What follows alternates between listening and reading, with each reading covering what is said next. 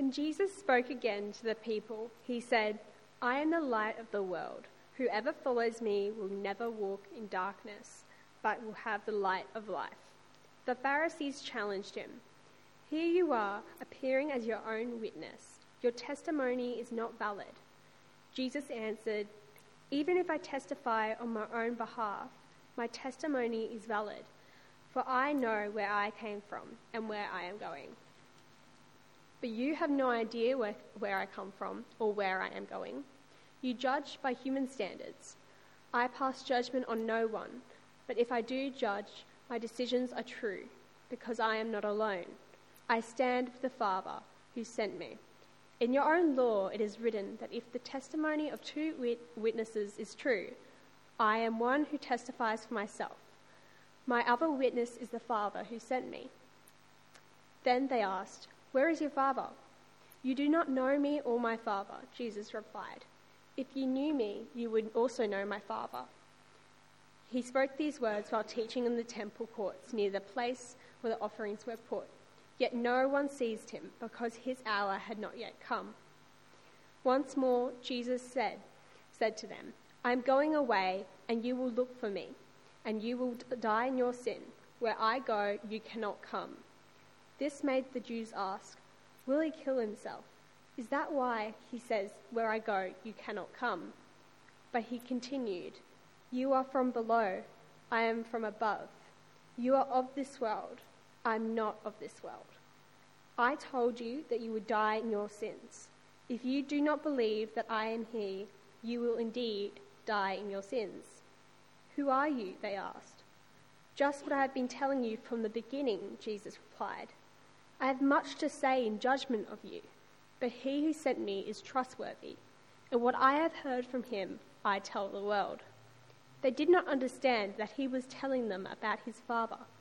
So Jesus said, "When you have lifted up the Son of Man, then you will know that I am he, and that I do nothing on my own, but speak just what the Father has taught me. The one who sent me is with me.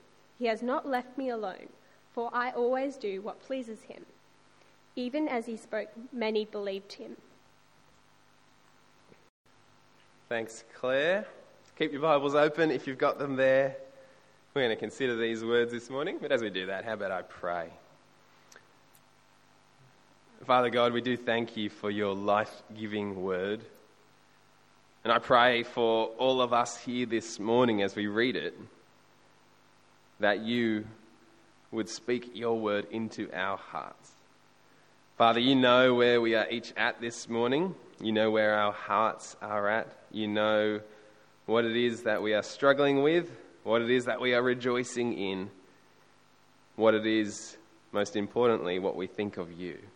And so, Lord, we ask that by the truth of your word, you would shape us to be who you want us to be. May we trust in what we hear today, so that in Jesus we may have life. And we pray this in his name. Amen. Well, back in the day, I'm old enough that I can say that now, back in the day, when I was young and stupid, I used to hang out with my mates during uni. We would just hang out all the time. We would go driving. We would cram 5 people into a little Hyundai Getz. It was all very good fun. But I had this one mate that any time we were driving at night, he liked to play a bit of a joke on us. Now, you see, where I lived, there was lots of country roads, lots of narrow, windy, dark country roads. And what he would do is if we were driving along at night, people were kind of just chatting away. Without warning, without saying anything, he'd just flick the headlights off.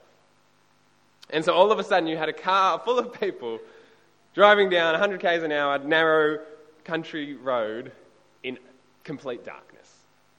Now, I don't recommend you try it at home. It's really stupid. But I'll tell you this one thing. When you are driving down a country road at 100 k's an hour in utter darkness, you really, really appreciate those headlights when they come back on.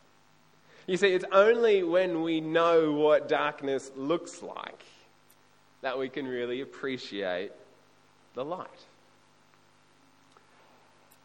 It's only when you get a blackout that you really appreciate that stash of candles that you have in the bottom drawer of the kitchen.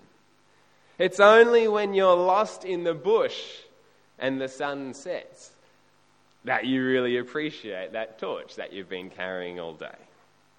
It's only when you're busting to pee and you've kicked every wall in your house that you appreciate that light switch when you finally found it. And friends, it is only when you recognize the darkness of our world and the darkness of your own hearts that you will ever come to love the one who said, "I am the light of the world." And so this morning, as we study these famous words of Jesus, we're going to see three things. You'll see them on the handout on the back if you've grabbed one. First, we're going to look at Jesus and see the light of the world. Secondly, we're going to look at the Pharisees and then also at ourselves and see the darkness of the world. And then finally, we're going to answer the question, how do we walk not in darkness, but in the light? How do we get this light of the world? So follow along with me. But to refresh your memory and to fully understand Jesus' words in John 8, we actually need to understand where we're at in the book of John, in the story.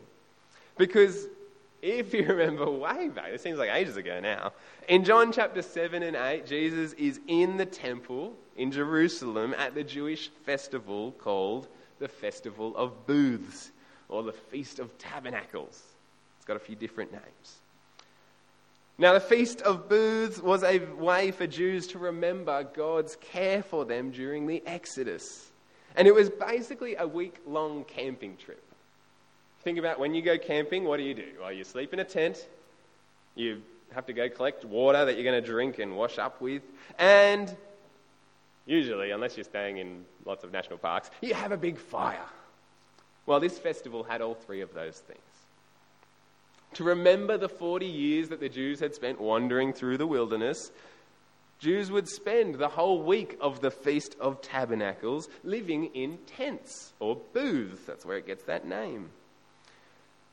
To thank God for the way that He provided water for the wilderness generation and for His provision of rain for their harvests. Every day of the festival, there was this priestly procession where water was carried up from the pool of Siloam and poured out on the altar in the temple. And if you remember back when Michael was preaching, he brought us this passage in John 7. Jesus kind of picks up on this image and says, "I've got better water for you. I can give you living water if you come to me."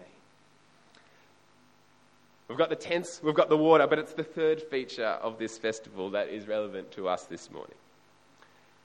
Because when the Israelites wandered through the wilderness, on their way to the promised land, God went before them, didn't He? He led them in a pillar of cloud by day, a pillar of fire by night. He led them, He guided them, He protected them. He was their light. So, to help remember this, to give thanks to God for this, at the start of this festival, the priests would light these 4 giant lamps in the temple courts in Jerusalem. Now, we don't know exactly what they looked like. What we do know is they were huge.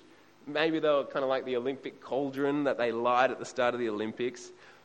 We know from kind of Jewish sources that the light from them was so bright that it lit up the whole temple area and even the area surrounding the temple. Kind of everywhere in Jerusalem, you could look up the hill to the temple and just see these bright lights burning through the whole festival. Now, they were in the temple courts. And so where we pick up the story in John chapter 8, we're at the last day of the festival. Verse 20 tells us that Jesus is standing in the temple courts near the place where the offerings were put. He was standing in the temple courts near the place where the offerings were put, which is right where these giant lamps stood. And so it's on the day that these giant lamps are extinguished at the end of the festival. It's like the closing ceremony of the Olympics where they put the flame out. is standing right under these giant lamps in the temple courts, and that Jesus boldly declares, I am the light. When Jesus spoke again to the people, he said, I am the light of the world. Whoever follows me will never walk in darkness, but will have the light of life. You see, the Jews have just spent the week celebrating and giving thanks to God for being the light who redeemed and guided his people out of slavery in Egypt. But now, as those lamps go out, there is a new light standing in the temple courts. A light that outshines them all, the light of the world. Now notice that Jesus says he's not just a light. He's not one light among many. Not just one of many ways that people can find their way in this dark world. That's a common idea in our culture, isn't it? That Christianity is just one way of finding the way. No, Jesus says he is the light. The only light. Notice also, he doesn't say that he is the light of Israel. He doesn't say, I am the light of Western civilization. He doesn't say he's the light of Tawantin Noosa Presbyterian. No, he says he is the light of the world. And because he is the light of the whole world, he can also say that whoever, absolutely anyone, without exception, whoever follows him will never walk in darkness, but will have the light of life. What does that actually mean, though? Jesus provides here a promise that if we follow him, we will never walk in darkness. Which means Jesus also provides a warning here that unless we follow him, then we will walk in darkness. But what is that darkness? How do we know when we're walking in it? Well, the remainder of this section that we just read gives us a really clear picture of what it means to walk in darkness. Because in verses 13 to 30, we see the Pharisees are everything that Jesus is not. We get these contrasts. Jesus knows, the Pharisees do not know. Jesus is from above, they are from below. Jesus is not of this world. The Pharisees are of this world. Jesus is the light. The Pharisees walk in darkness. And so in these verses, they demonstrate for us three things that show that they are walking in darkness. First, we know they're walking in darkness because they judge by human standards. Because when Jesus makes this incredible claim to be the light of the world, what do the Pharisees do? Do they ask more questions? Do they try and investigate? Do they marvel at this amazing claim that Jesus makes? No, they argue with him. And they argue with him in the most just senseless way. Jesus has just said this incredible thing, this delightful thing. But rather than dig deeper and find out more about what Jesus is teaching, they scrape the bottom of the barrel of excuses and pull out an objection that is just entirely misses the point. You see, what they do is they bring out Deuteronomy 17, which says that if you're going to accuse someone of doing wrong, well, you need a second witness to back up your claim. You can't just make up a story that guy hit me and then expect justice to be done. No, you need a witness. It clearly doesn't apply in this situation, does it? Jesus isn't making an accusation. But the Pharisees are so hardened towards Jesus that they try to dismiss him on this legal technicality. It reminds me of the time when I was a kid and I was obviously being a jerk to my mates. I don't remember what I did, but my friend kicked me out of his house. He said, I don't want you here, go home. And what I did is I stood on the nature strip outside his house and just waited there. And he tried to tell me to go home, and I was like, oh, I'm allowed here. It's council property. It's stupid, right? I entirely missed the point that I had been a jerk and was, upsetting my friend and just claiming this, I'm allowed here. That's what the Pharisees are doing. Jesus has just made this amazing claim, and they're like, oh, you don't have a witness. They judge Jesus by their own flawed human standards. And as a result, they completely miss seeing the light. It's not just the Pharisees who do this with Jesus, though, is it? See, we still see this today. We see it with people who reject Jesus because his miracles don't align with science. We see it with people who oppose Jesus because he teaches things that don't align with our culture's accepted morality. You see, they're in the dark. They demand that Jesus plays by their rules, and as a result, they miss seeing the light. We see that around us. But brothers and sisters, it's not just those out there that are prone to judging Jesus by human standards. There is a temptation for each of us to assess the teaching of Jesus by our own so-called wisdom. Here's how it usually plays out. You hear Jesus say something radical, like, "Blessed are you when people insult you and persecute you and falsely say all kinds of evil against you because of me." Now, we hear that, but we have our own standards of goodness and blessing. And when you check your own list, usually being persecuted is not on there. Your own standard of goodness and blessing is a life of ease and comfort, right? And so by our measure of what is good, Jesus' teaching doesn't align. And so what do? Do we correct our own teaching? Or sometimes what we're often tempted to do is diminish Jesus' teaching. Maybe we just ignore it. We kind of flick past those verses. Maybe you pass it off as hyperbole. Oh, he's just exaggerating. He doesn't really mean that.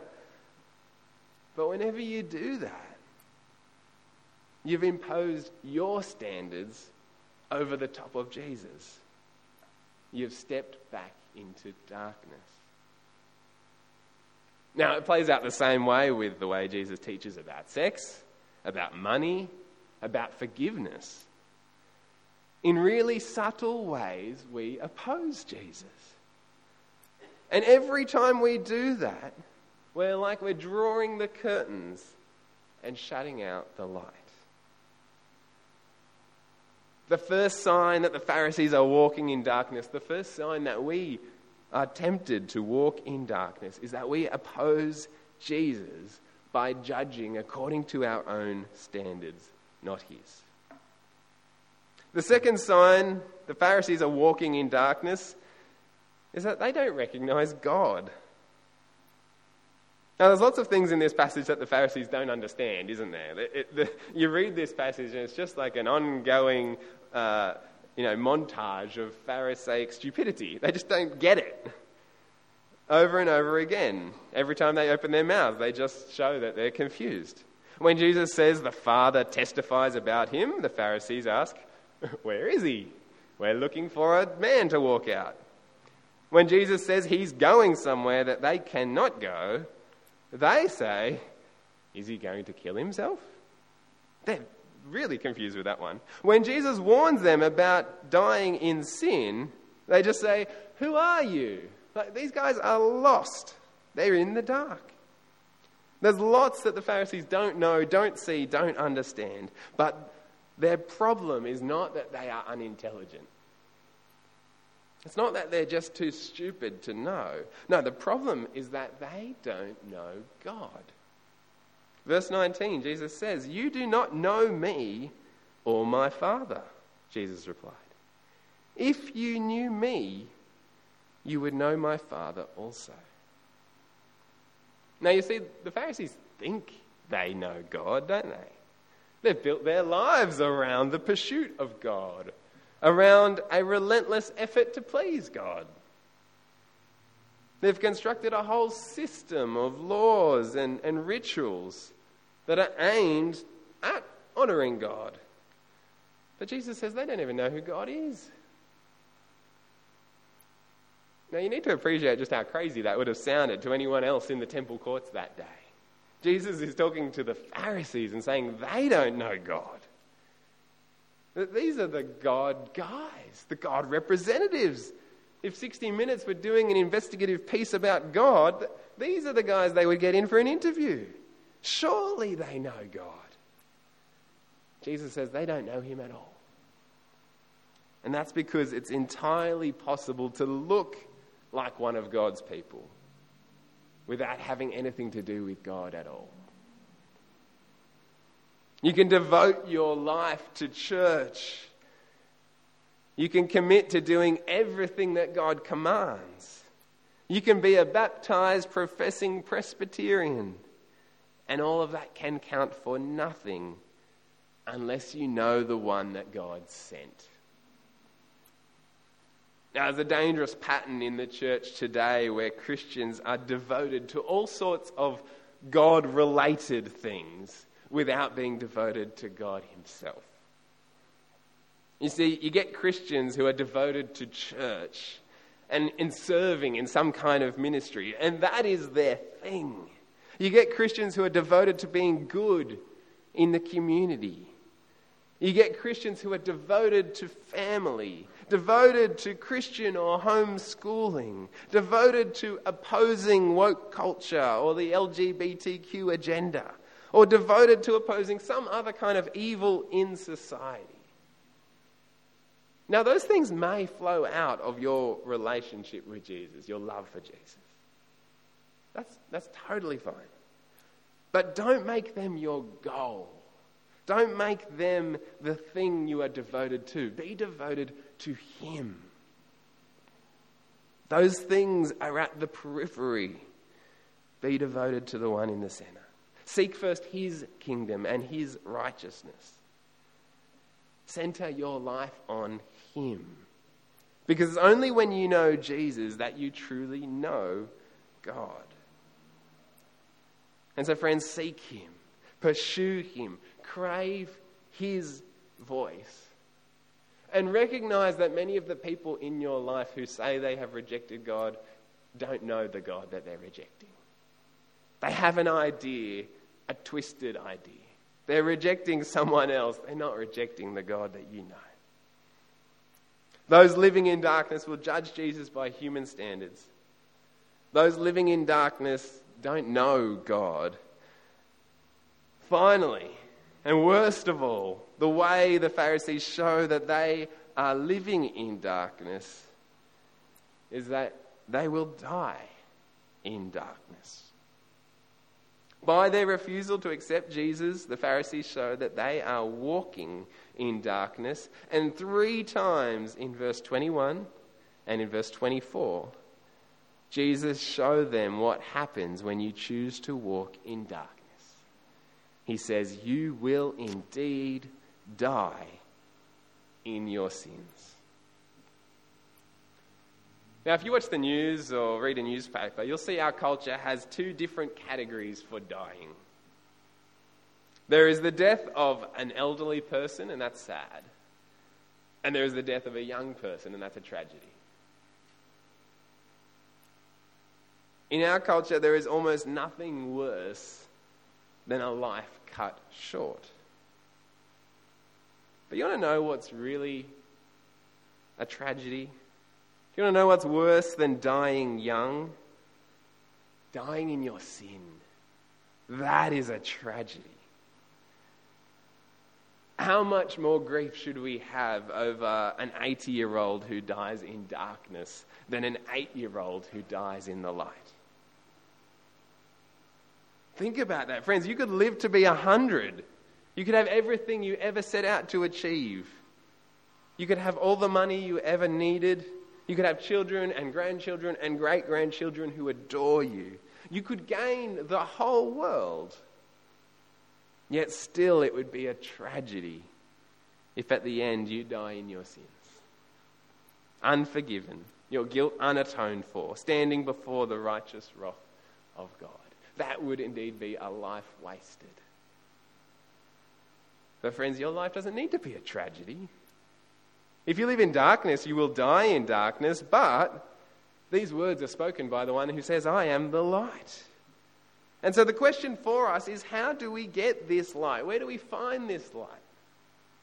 We know that Jesus is the light. We've seen the darkness of our world and even of our own hearts. But how do we get this light? How do we walk in this light? Well, Jesus points us to the critical thing in verse 28. You see, the Pharisees show us what it's like to be in darkness. And if we honestly reflect, well, we all know what it's like to walk in darkness, don't we? You know the darkness of your heart, if you've been honest with yourself. You know the darkness that you experience in this world from things within you and things outside of you. We all know what it's like to have hard hearts that oppose Jesus. We all know what it's like to suffer because of our sin and other people's sin. We all know what it's like to fail to recognize God as we go about our lives largely ignoring Him. We all know what it's like to live in the darkness. But in verse 28, Jesus says, if you want to see the light of the world, there's one place for you to look. Look at the cross. Because in verse 28, he says, when you have lifted up the Son of Man, then you will know that I am He. Now what he actually says is, when you have lifted up the Son of Man, then you will know that I am. It doesn't really make grammatical sense, but what it does do is point to God's introduction of Himself to Moses at the burning bush. How does God say Moses should know Him? Know that I am. And Jesus picks up these words a few times in John and says, I am. He is God. He is the one who rules all things. And he says, when you have lifted up the Son of Man, when you have hung me on the cross, then you will see that I am. Then you will see that I am the light of the world. Because it's just as in the darkest of skies that the stars shine the brightest, and it's just as in the darkest of days the light of the world is seen most clearly. And so friends, if you want to see the light, look to the hour when darkness reigned. Look to the day when the sun went black from midday to 3 in the afternoon. Look to the point in history when the light of the world stepped down into our darkness and took upon Himself your darkness. Look to the one who took up His cross for you. And then, friends, pick up your cross and follow after. Because Jesus says, if you will not put your trust in Him, you will die in your sin, and that will be a tragedy. But friends, if you trust that Jesus died for your sin, you will live. You will never walk in darkness. Because in Him, in the light of the world, you have the light of life. The life that produces life. The light that will never be extinguished. Friends, Jesus says to you, I am the light of the world. Whoever follows me will never walk in darkness, but will have the light of life. Friends, keep following Him. Let me pray. Father God, we praise You that You, the God of light, were willing to step down into our darkness. That You were willing to be exposed to the deeds of human darkness. That You were willing to let sin reign for an hour so that Your light might shine forever. Father, we thank You that Jesus is the light of the world, and we thank You for this incredible hope and this promise that if we follow Him, we will never walk in darkness. We will never be without hope, never be without knowing our way if we follow after Him. Father, as we read Your word this morning, we see the darkness of our own hearts exposed. We repent and we ask for Your forgiveness of the times that we impose our own standards and we judge Jesus by our own wisdom. Father, we repent and we seek your forgiveness for the times when we ignore you, where we fail to recognize you, where we live as if you don't exist. But Father, we thank you that if we trust in Jesus, we will not die in our sins, but that we will live in the light. And so we pray that you would help us to keep walking in the light. Keep our eyes fixed on Jesus, the light, following him every day of our lives. And we pray this, knowing that we need your strength to do this. And we ask it in his name. Amen.